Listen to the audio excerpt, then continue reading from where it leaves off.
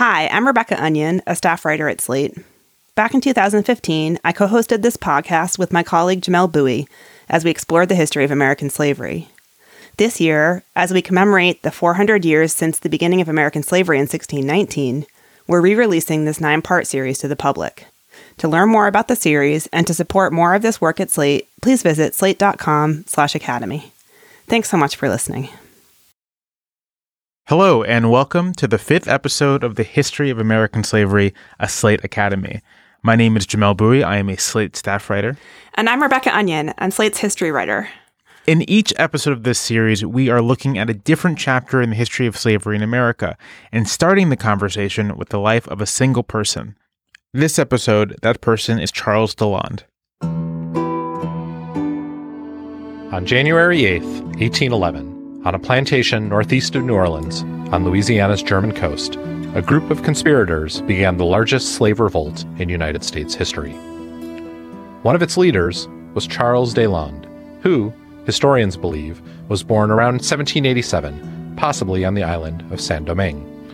As a young person, he might have witnessed the successful revolution of Saint-Domingue's enslaved population that culminated in the founding of the Republic of Haiti in 1804. That revolution caused thousands of people to flee Saint-Domingue, both slaveholders and enslaved people carried off in bondage. Many of them landed in Louisiana, where Charles DeLond worked as an enslaved overseer on a plantation owned by Manuel Andre. He was a commandeur, in charge of driving groups of enslaved laborers to cut and refine sugarcane. People in similar positions in Haiti were the leaders of the rebellion there, and DeLond and his co-conspirators may have known about their tactics and organization when they planned their own revolt. About 15 men began the rebellion by killing the plantation owner's son.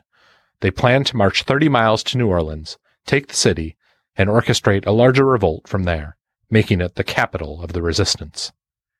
As DeLond and his rebels marched toward the city, they burned plantations and recruited more slaves. They killed another white man on their way. Soon, outraged plantation owners had raised a militia, and they trapped the rebels against a force of American soldiers marching from New Orleans.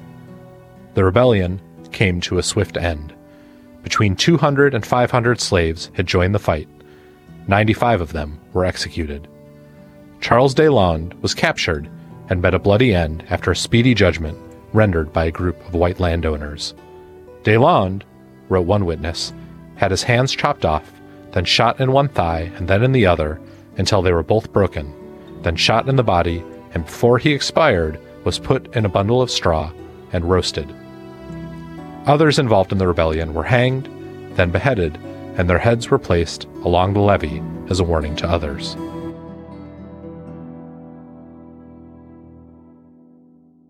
On today's installment of the History of American Slavery, we're going to talk about the specter of slave revolts and the impact they had on the institution of slavery in the early years of the 19th century. We'll consider the German Coast Rebellion, which DeLond was one of the leaders of, and then we're going to talk about a situation in Mississippi in the 1830s in which slaveholders convinced themselves that a revolt was brewing and initiated a purge that had bloody consequences for many enslaved people in the area. But first, I wanted to try to step back and talk about some of the context of this time. So the German Coast Rebellion is in 1811. So what's sort of going on historically around this time that we should be thinking about, Jamelle? Well, in the preceding 20 years, a whole host of events have happened, basically. You have the patent of the cotton gin in 1793, which, as I think we all learned in our middle school American history classes, really does change the shape of the slave economy, makes specifically cotton cultivation much more profitable, and thus helps sort of generate the expansion of slavery, not just on the coastal South, but throughout the South, into what we'll later discuss as the Southern frontier. In 1807, as we discussed in episode 2, there's the abolition of the international slave trade, at least by Great Britain. And in the U.S. Constitution, we were getting to the point where the United States is banned from engaging in the international slave trade as well. And so the slave trade in the United States in particular is moving from international to pretty much a domestic trade in slaves. Yeah. And then in 1803, we have the Louisiana Purchase, which doubled the size of the United States and again opened up a ton of new land to slavery and also arguably began the long process of sort of political conflict over slavery, because all of a sudden the potential for vast expansion of slavery is now a live issue, a live question.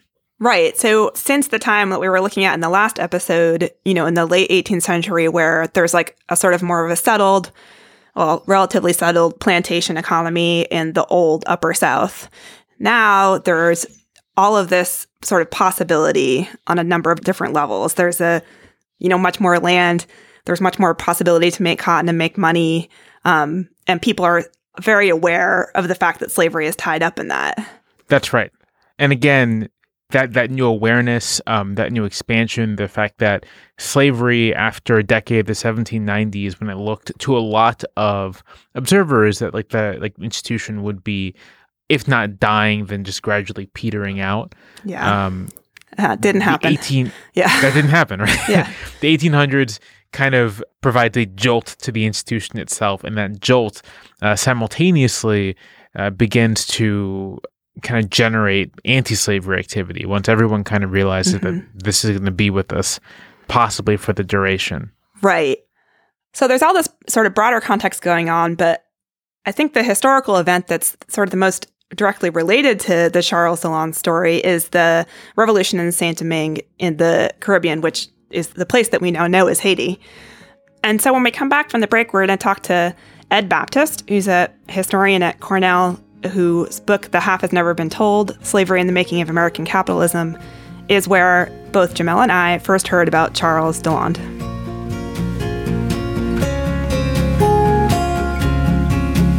Looking forward to episode 6 of the Academy? You can prepare by reading ahead. Rebecca and Jamelle will talk to Dinah Ramey Berry about how the ascendancy of the cotton crop fueled the spread of America's internal slave trade. Find an excerpt from Dinah's book, The Chattel Principle, in our show notes or at slate.com/academy.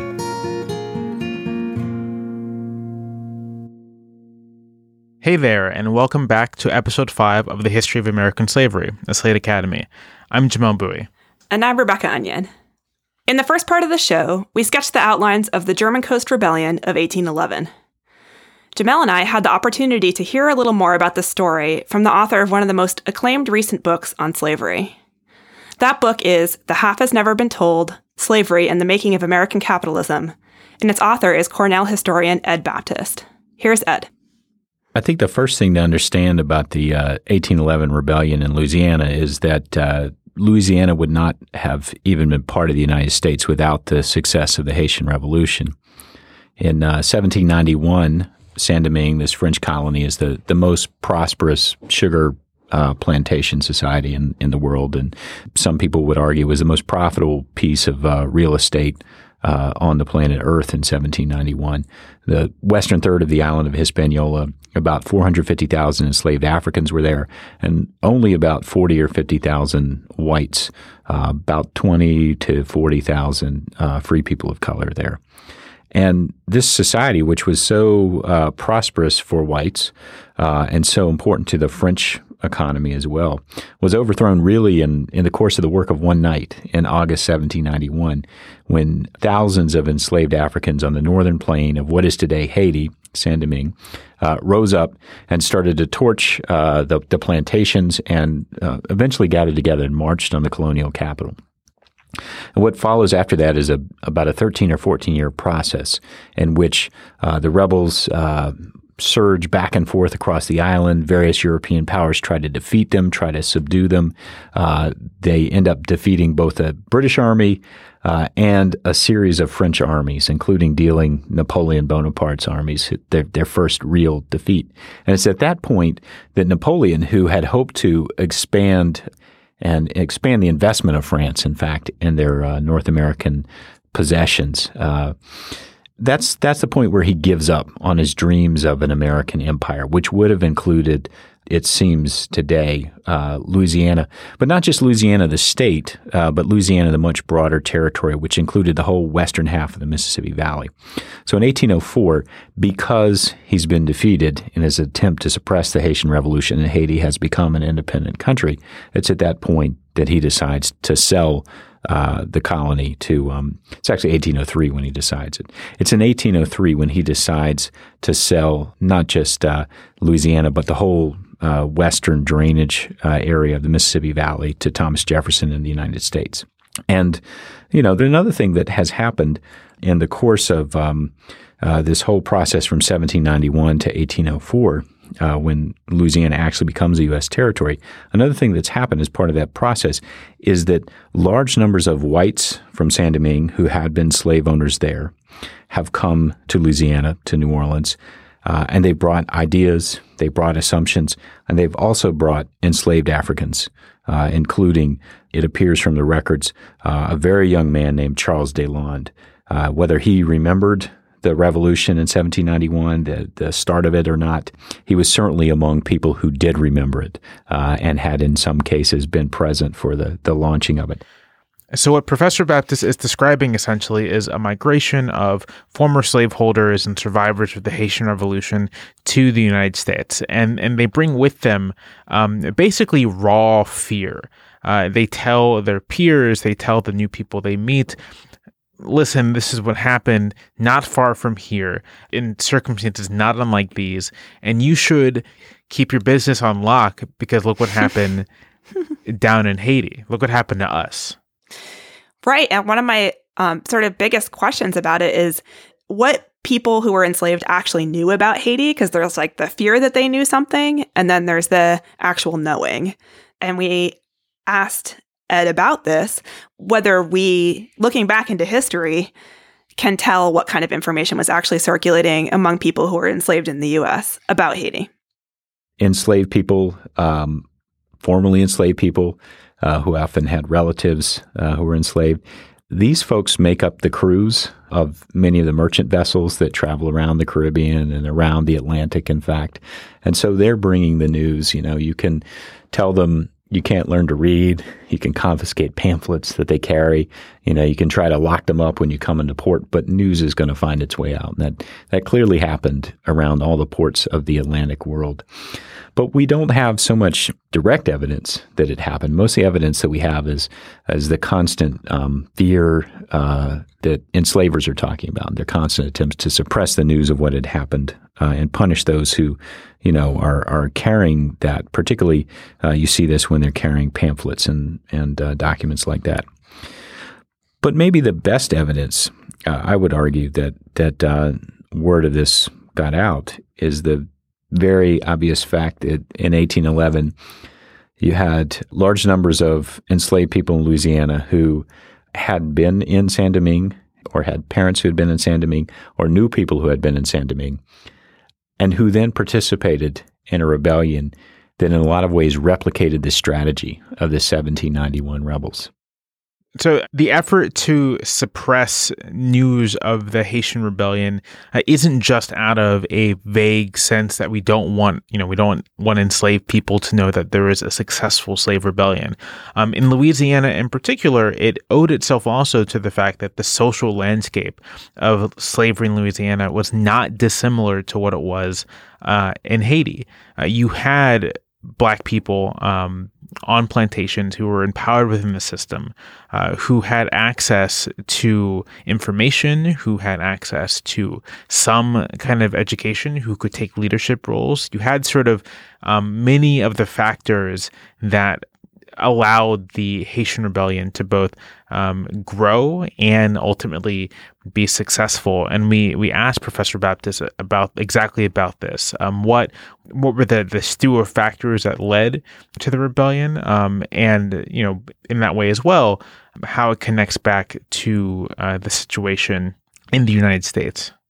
just as the rebellion in Saint-Domingue, just as the rebels had planned there, the plan seems to have been in Louisiana in 1811 to gather as much force as possible and march as quickly as possible on the colonial capital, which in this case was New Orleans. And it was very simple. You get all of the sort of non-commissioned officers of slavery, right? The sergeants and the corporals and so on. And these would be enslaved people themselves. They would be the people who are responsible under the overseers for driving people minute to minute and hour to hour across the fields and labor, whatever kind of labor they were doing that day in the sugar or cotton plantations. So these were enslaved people who had been given some authority in the system. These were people who had the ability to move around and communicate with each other. And in January 1811, just as it happened in 1791, they got together, and in fact, we know it was on the night of January 5th, and they planned a rebellion. And another fact which is important is that the enslaved rebels plotted to do this, to launch this attack, right at the moment when the local government was distracted. In 1791 in Saint-Domingue, the distraction had been over the French Revolution. You had royalists who were fighting Republicans in the streets of the various towns and ports in Saint-Domingue. And in 1811, in Louisiana, the territorial government was really focused on conflict or incipient conflict with Spain over who would control Florida. So enslaved people seem to have been aware of this. They wait. They take the opportunity to strike when it seems like the attention of the enslavers is somewhere else. And for about 2 days in 1811, in January 1811, they're pretty successful. They get very close to New Orleans before they're ultimately defeated. And how exactly are they defeated? How do the slaveholders stop the rebellion? That is a great question. And it gets us to what enslavers had learned.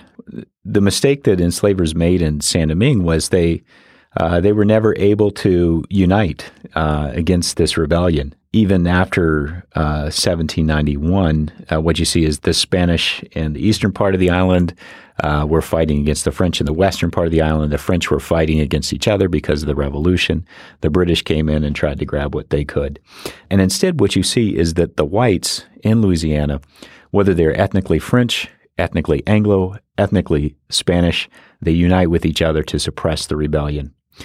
And in addition to that, the U.S. federal government intervenes, and that enables enslavers to quickly concentrate so much force that they're able to squash the rebellion, which by that point is about 500 rebels strong and is, as I said, right on the outskirts of New Orleans. This is what you see when you look at the history of the United States and you say, why weren't there more slave rebellions? It's partly because there wasn't the same kind of numerical imbalance that you see in the history of Saint-Domingue and a lot of the Caribbean islands like Jamaica in the 1760s, where literally 90% of the island's population will be enslaved Africans. In the South, there's only 3 states in 1860 where you have a black majority, Louisiana, Mississippi, and South Carolina, and these are very narrow majorities. But also, the U.S. federal government is always ready to intervene on the side of the planters, of the enslavers, and of Southern whites in general. When it comes to suppressing slave rebellion, you don't have this opportunity to pit those groups of whites against each other. So I think these reminders of the difference between the situation in Haiti and the situation in the United States are important because, one of the things about the Charles Dillon story that is sort of hard for us to process looking back at it is the ambition of his plan, or the plan that he came up with along with his co-conspirators, which was to take New Orleans and hold it as, a place from which they could administrate a large-scale rebellion. And that seems misguided to us, I guess, looking back, knowing the forces they had arrayed against them. But then again, there was Haiti. Right. There is this real recent example of a successful large-scale slave rebellion. So why wouldn't you give it a shot, especially in a place where you have the numbers? You probably could create the will, so why not go for it?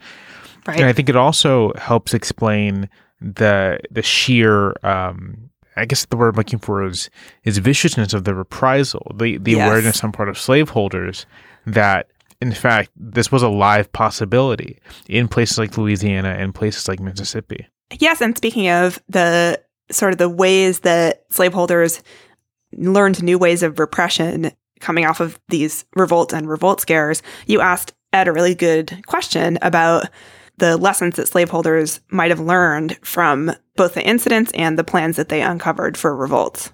So let's listen to that. One thing I'm curious about is how much fear of a Haiti situation happening in the South, how much did that influence other aspects of the slave system? Did it influence sort of laws about literacy, slave literacy? Did it influence the systems of tracking slaves as they move between plantations? Like, did it become the psychological fuel for sort of like the police state aspects of American slavery?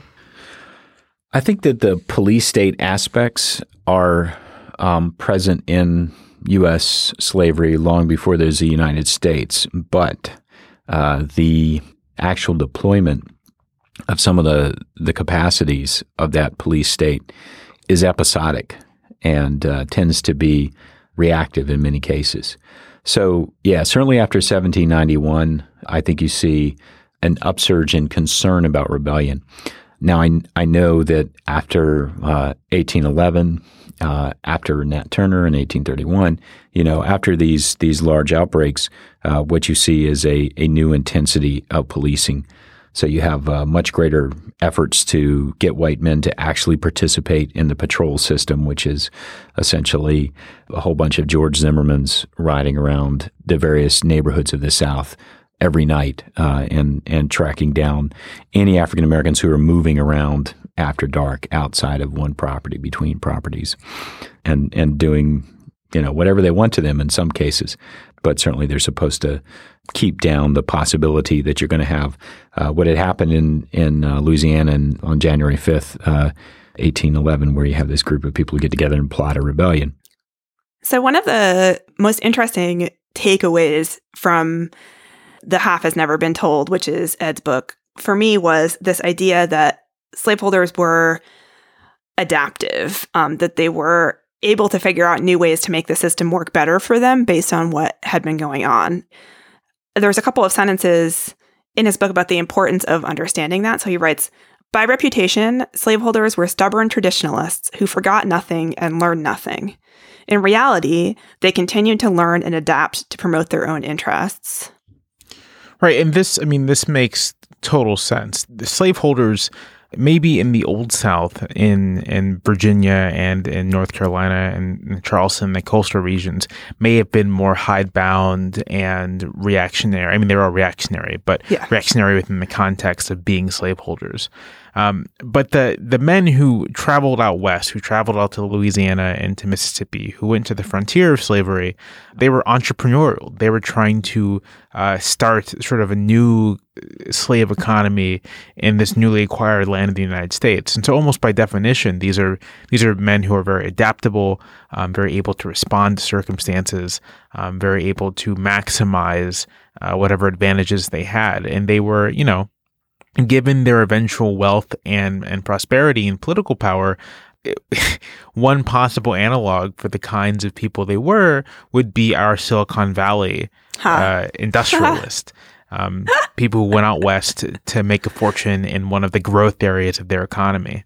Completely. I mean, this was the going thing, the next thing to do to make a bunch of money, because the land in Virginia and the Upper South was getting tired out. You couldn't make as much that way. Right. We're going to take another quick break now, but stay with us. When we get back, we're going to hear the story of an apocalyptic slave revolt that frightened countless white Southerners and also only existed in their imaginations.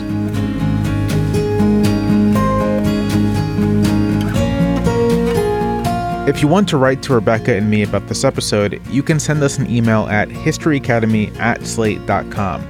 And listeners will know we've also launched a private Facebook group just for Academy members. You can find that group at facebook.com/groups/historyacademy. You can read an excerpt from Edward Baptist's book, The Half Has Never Been Told, as part of the Slate Academy. Find the link in our show notes or at slate.com/academy. If you've been enjoying this podcast, please consider joining Slate Plus. Slate Plus members help to support projects like this series, and they get benefits like ad-free podcasts and bonus episodes. In fact, Slate Plus members even get 2 additional episodes of this very podcast series. To listen to those and support Slate, sign up for Slate Plus at slate.com/academy. And we're back. I'm Rebecca Onion. And I'm Jamel Bowie. In the first part of today's podcast, we talked about an unsuccessful slave rebellion in Louisiana in 1811 and how it ratcheted up the already outsized fears of rebellion among Southern whites. We're now going to turn to a story that suggests that these fears just continued to swell in the decades that followed until they became kind of insane. From insane to worse, maybe. Right. Yeah. That's right. Broader context, it's all insane, but it became more insane. So this next story takes place in the 1830s, so we're flashing forward a little bit. And it centers on a young man from Georgia who was named Virgil Stewart. So Virgil set out to get a piece of the action on the frontier of western Tennessee, where there was a lot of fresh land being taken from Native Americans who had been living there and had been removed. And so we read about Stewart's story in a book called Flush Times and Fever Dreams, A Story of Capitalism and Slavery in the Age of Jackson. And that book is by Joshua Rothman, who's a historian at the University of Alabama. And I sort of stayed up late reading it in a way that I did not expect to do. When I read it, it's an excellent sort of fast-moving story. So Dr. Rothman joined us on the phone to tell us a little more about this guy, Virgil Stewart. He tries making a go of it as a cotton farmer, it seems. He doesn't really do that well at it. It's more work than he anticipated. He really doesn't have a whole lot of money to get off the ground. So he's kind of sort of fishing around for things to do. And one thing that he realizes about the frontier is that it's not really as wide open as the stories you hear back in the East would make you believe.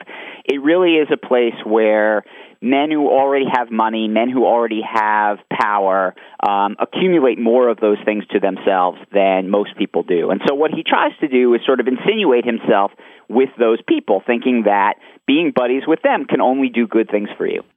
So hanging around these rich guys in 1835, one of them tells Stewart about a local man named John Murrell. Now, the thing to know about this period and sort of the entire period is that people ran scams to try to steal slaves. Like you would run a scam to try to steal someone's, Social Security check. This rich guy, talking to Stewart, thinks Murrell is one of those scammers. And here's how the scam would work. The scammer, Murrell, would tell the enslaved person he's going to set them free. And instead of setting them free, he kidnaps them and then sells them to someone else. The rich slave owner who suspects Murrell of stealing some of his slaves, he sends his son out to find him, to find this, this thief. He asked Virgil Stewart, he's like, this could be kind of dangerous. Would you mind going with my son and sort of trying to basically catch this guy? And Stewart, who, like I said, is trying to become buddies with these wealthy men, says, sure. I basically, he's like, I got nothing else to do. I'll be happy to do you a favor. And so he goes out and he's going to meet this guy's son. The guy's son never shows up where they're supposed to meet. So Stewart's like, well, I'll just go after him myself. And he goes and he meets up with John Murrell. He basically meets him on the road, introduces himself, pretends he's a stranger, and basically kind of sweet talks the guy. And Murrell says, all right, well, why don't you come with me? I'm going across the Mississippi River here into Arkansas. Why don't, we'll have a good time. We'll meet some ladies. We'll steal some horses. It'll be a blast. And Stewart basically goes with him. He travels with him for about 2 weeks. He comes back. He reports back to the planter that, I saw your slaves. He's definitely stole them. And they go and they arrest John Murrell. So that's how the story gets started, right? But then, over the course of time, Stewart starts making the story about what happened when they were on this trip bigger and bigger and crazier.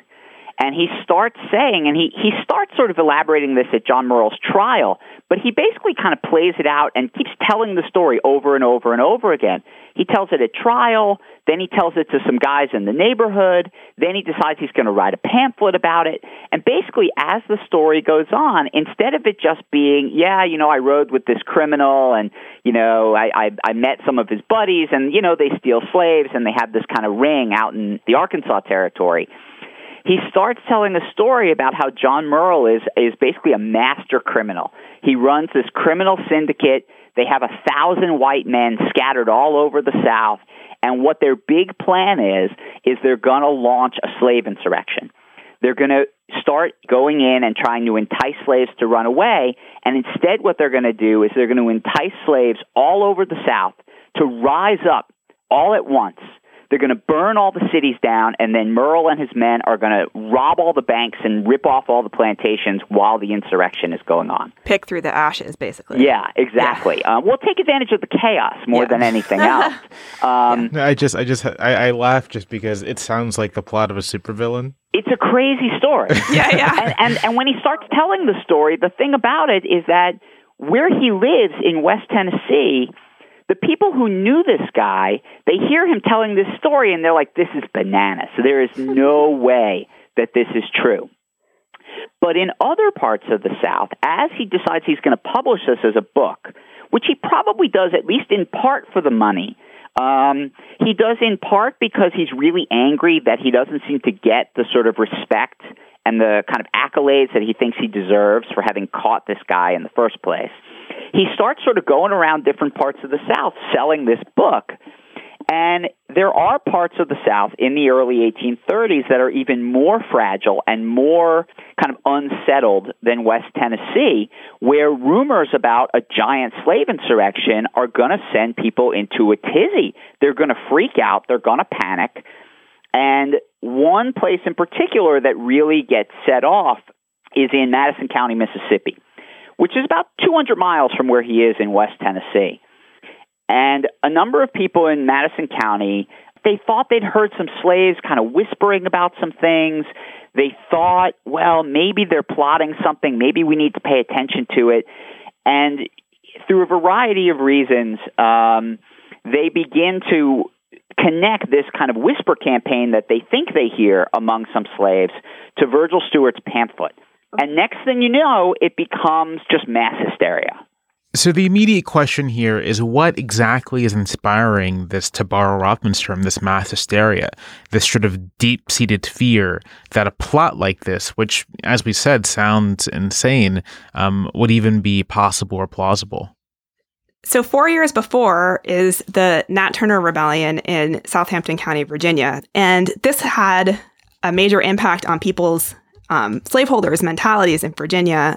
And then in Mississippi, you have an even more, what might have looked to white slaveholders to be an even more volatile situation, which is a frontier where the people who live there the longest have only lived there, between 5 and 10 years. And so white people don't really know each other. And then also the white people who are there feel outnumbered and anxious about the number of enslaved people that they've brought with them. Enslaved people are being brought onto the cotton frontier in massive numbers.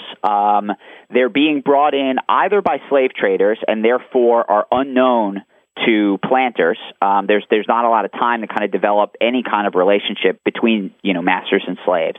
Slaves come to outnumber white people in some places pretty substantially. I mean, in this part of Mississippi, slaves come to outnumber white people by about 3 to 1. Within a very short period of time. The ratio of white to black gets flipped totally upside down very, very quickly.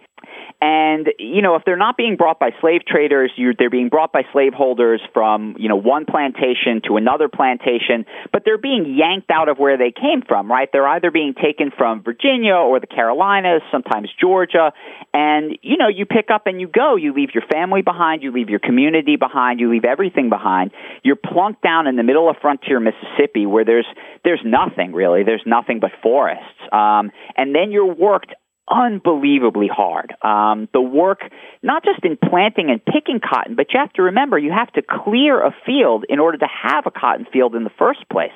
So you're cutting down trees, you're tearing out stumps, you're making fields flat.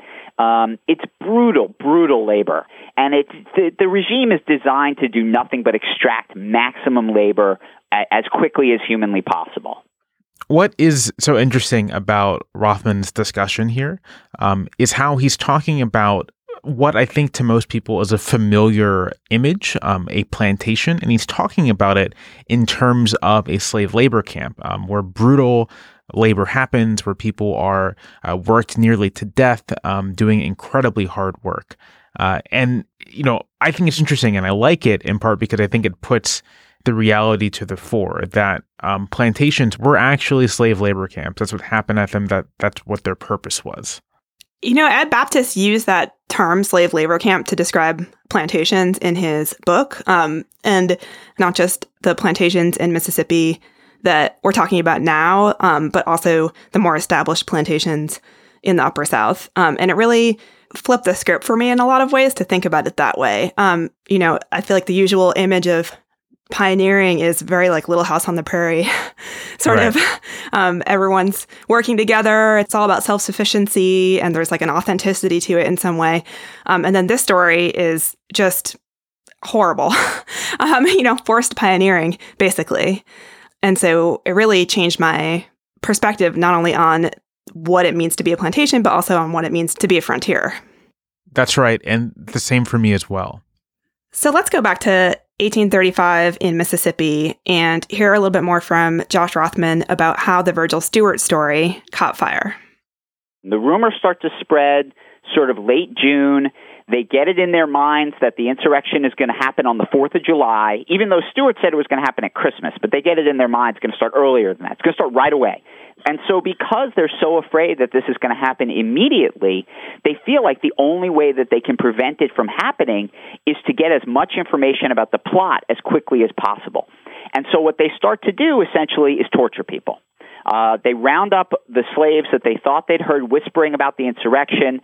They start beating them. They start whipping them. They start saying, look, we know this is going to happen. Tell us about Virgil Stewart. Tell us about John Murrow. We know that you're involved with his men. And essentially, as often happens when men get tortured, is they will say whatever it takes to stop them from torturing them. And so enslaved people start implicating other enslaved people. Those people then get beaten and whipped in order to extract information from them. And essentially what happens is this idea that comes from white people is then extracted from black people. And it's basically a kind of plot that's, I think, is mostly the invention of the white imagination. And what starts to happen is that enslaved people start getting executed for being part of this plot. They start implicating white people as well, right? Because ultimately the story here isn't that the slaves are going to rebel. That's only part of the story. The story is that there are white men among us who are inciting slaves to rebel. And so the attention falls on a few white men in particular who are kind of transient, kind of, their commitment to slavery for various reasons, depending on the person, are a little bit questionable. And so then they start getting tortured. Some of them start getting hanged. And before you know it, over the course of about a week and a half in the middle of July, there's hysteria in Madison County in particular, but then that starts to spread beyond Madison County. It starts to spread down into Hinds County, where the capital of Mississippi is. It starts to spread to all the counties up and down the Mississippi River. Bits and pieces of it start to spread to other states. I've seen it as far-flung as Florida, as far away as Virginia. People become convinced that John Murrow and his men are everywhere. They're going to strike at any time, and the only way to stop it is to figure out who's involved, and if you have to kill them, you kill them. So the society out in Mississippi wasn't established enough to have a really strong court system, or at least the landowners who were worried about this supposed insurrection, didn't trust the court system that there was. So they created these tribunals, which were sort of groups of wealthy men, landowners, who sort of took the power into their own hands to try the people who were accused of participation in this phantom insurrection. And they would deputize people to go riding out and looking for suspects. And Josh compared them to witch trials, or called them witch trials, in part because in some cases, the whole system ended up turning on the very wealthy landowners who were sort of instigating the trials. So there's one guy, for example, who, among the first slaves who is suspected of being involved in this, his owner is a man named Rule Blake. And Rule Blake, they haul this guy's slave into this tribunal. It's almost even before the tribunal is formed. They start beating him. And Rule Blake is like, you guys got to stop. If anybody else touches my slave, we're going to have problems, right? Now, you could do this. It's your property, right? You can do this. You don't want to see people beating your property. So then they say, okay, well, then you beat him because we're going to get this information one way or the other. And Rule Blake's like, okay, I'll do it then. But they think he's not beating him hard enough, right? He's not really trying. He's just going through the show of it. And so then they start to think, maybe he's not just trying to protect his property. Maybe he knows something. And so then they start coercing his slave to basically snitch on his master, and then his master gets implicated. So you could be a slaveholder and still get in trouble here. This story also reminds me of sort of behavior in very authoritarian police states or totalitarian states, right? Where where the populace itself is engaged in trying to police the structure of the society. Right. Yeah. And I think this gets to what scholars are trying to communicate a bit when they say that the slave South wasn't just a society with slaves, it was a slave society. Mm-hmm. It wasn't enough for you just to own slaves or to be okay with the institution or kind of just to go along your way. You had to be all in and invested completely in the society and the institution. It was a total commitment, almost like Project Mayhem and Fight Club. Yeah. So we have this mass hysteria, tribunals, people being executed, suspicion. How did it all wind down? Well, what happened, as these things often do, is that they got even more out of control, and these posses began attacking influential people. And that's when, I guess, the big boy stepped in, the governor stepped in, and tried to wrap this thing up, tried to put an end to it. Yeah, and while all this was going on, the real Moreau was in prison, kind of incapable of doing anything, let alone orchestrating this fantastic conspiracy. That's right. He was dying of tuberculosis, more or less. Yes, and he was released early because of that, and he ended up dying before he turned 30. And Stuart kind of got a bunch of approbation for a while from the story, and was, welcomed town to town as the guy who exposed this grand conspiracy, but then handled his money really poorly and just sort of died a pauper. As we were finishing up our conversation with Rothman, we actually sort of asked him to step back from particular personalities like Stuart and Murrell and talk a bit about sort of the broader context for this panic. What was it about the 1830s in particular? And, beyond the experience of the Nat Turner Revolt, what was it about the period that this would take hold and kind of grab the public's imagination in a really violent way? So there is a kind of big picture thing, and then there's the sort of small picture of the frontier, right? The big picture, obviously, is the emergence of the abolitionist movement, right? That really starts to come into its fore in the 1830s, right? The Liberators founded in 1831. The Anti-Slavery Society founded in 1833. The Postal Campaign is 1835. All of a sudden, there are growing numbers of very loud, immediatist abolitionists, not colonizationists, people who are like, slavery is immoral, it's a sin, it ought to end today. And as those people get louder, there is a kind of siege mentality that takes hold among white Southerners. All of a sudden, the idea that you could be a white person and maybe say out loud that you think slavery isn't for the best, maybe you even think slavery is wrong, the South ought to maybe abolish slavery. Even saying that would get you in trouble by the middle of the 1830s, and that only gets worse as time goes on. So there's a kind of big sort of political context for this. There's a kind of ideological war that begins to rage, basically a propaganda war between anti- and pro-slavery forces in the United States.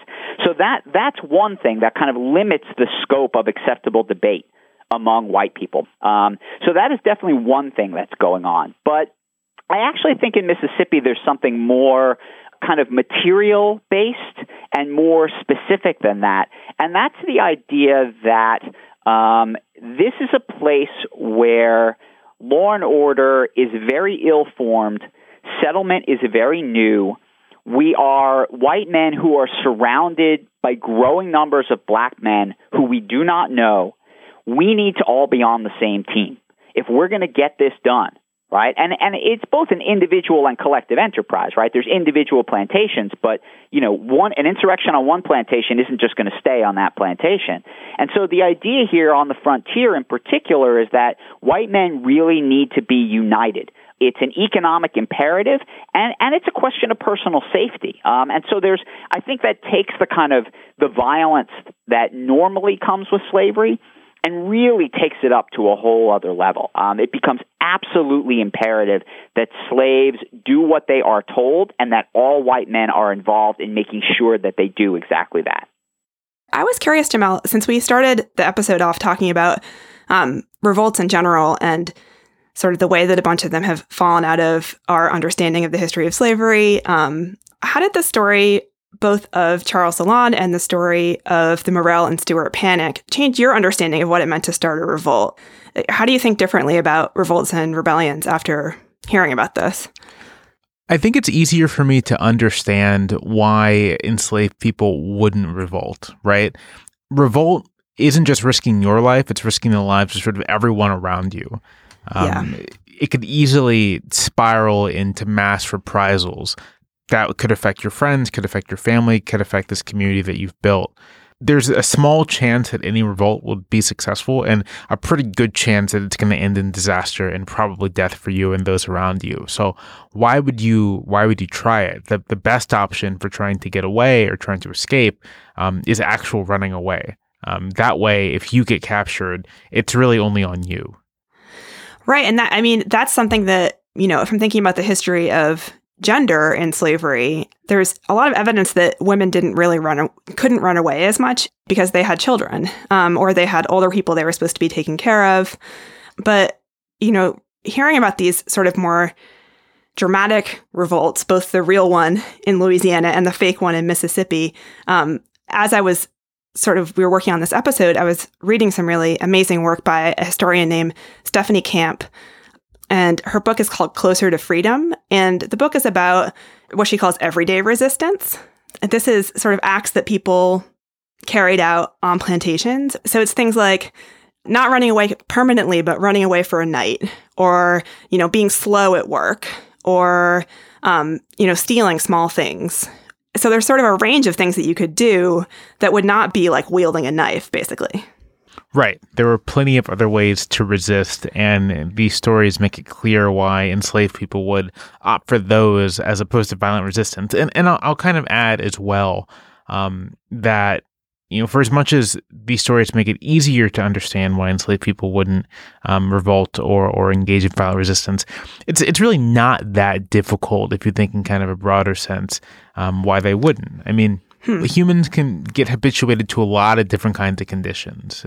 Sadly, this is true. Yeah, this is very true. And so, if you think of the experience of an enslaved person in 1830, their parents were probably enslaved. There's a good chance that their parents were enslaved too. This seems just to be the way and order of things. And even if you know it's wrong, it's not actually clear to you that there's anything you can do about it. And so, why risk it?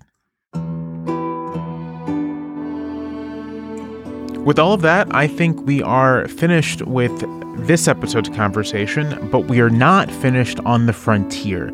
We still have a lot more to talk about and explore about the outer edges of American slavery. The next episode, we're going to be talking about Charles Ball, who is a person who was sold several times and was sold basically because of the revolution in cotton planting that allowed people to make a lot of money. And so he's sort of another story that shows the effect that expansion and migration had on enslaved people's lives. You'll find that in our podcast feed in a couple of weeks' time. Until then, however, this is the History of American Slavery, a Slate Academy. My name is Jamel Bowie. And I'm Rebecca Onion. Thanks for listening. You can read an excerpt from Joshua Rothman's book, Flush Times and Fever Dreams, as part of the Slate Academy. Find the link in our show notes or at slate.com/academy.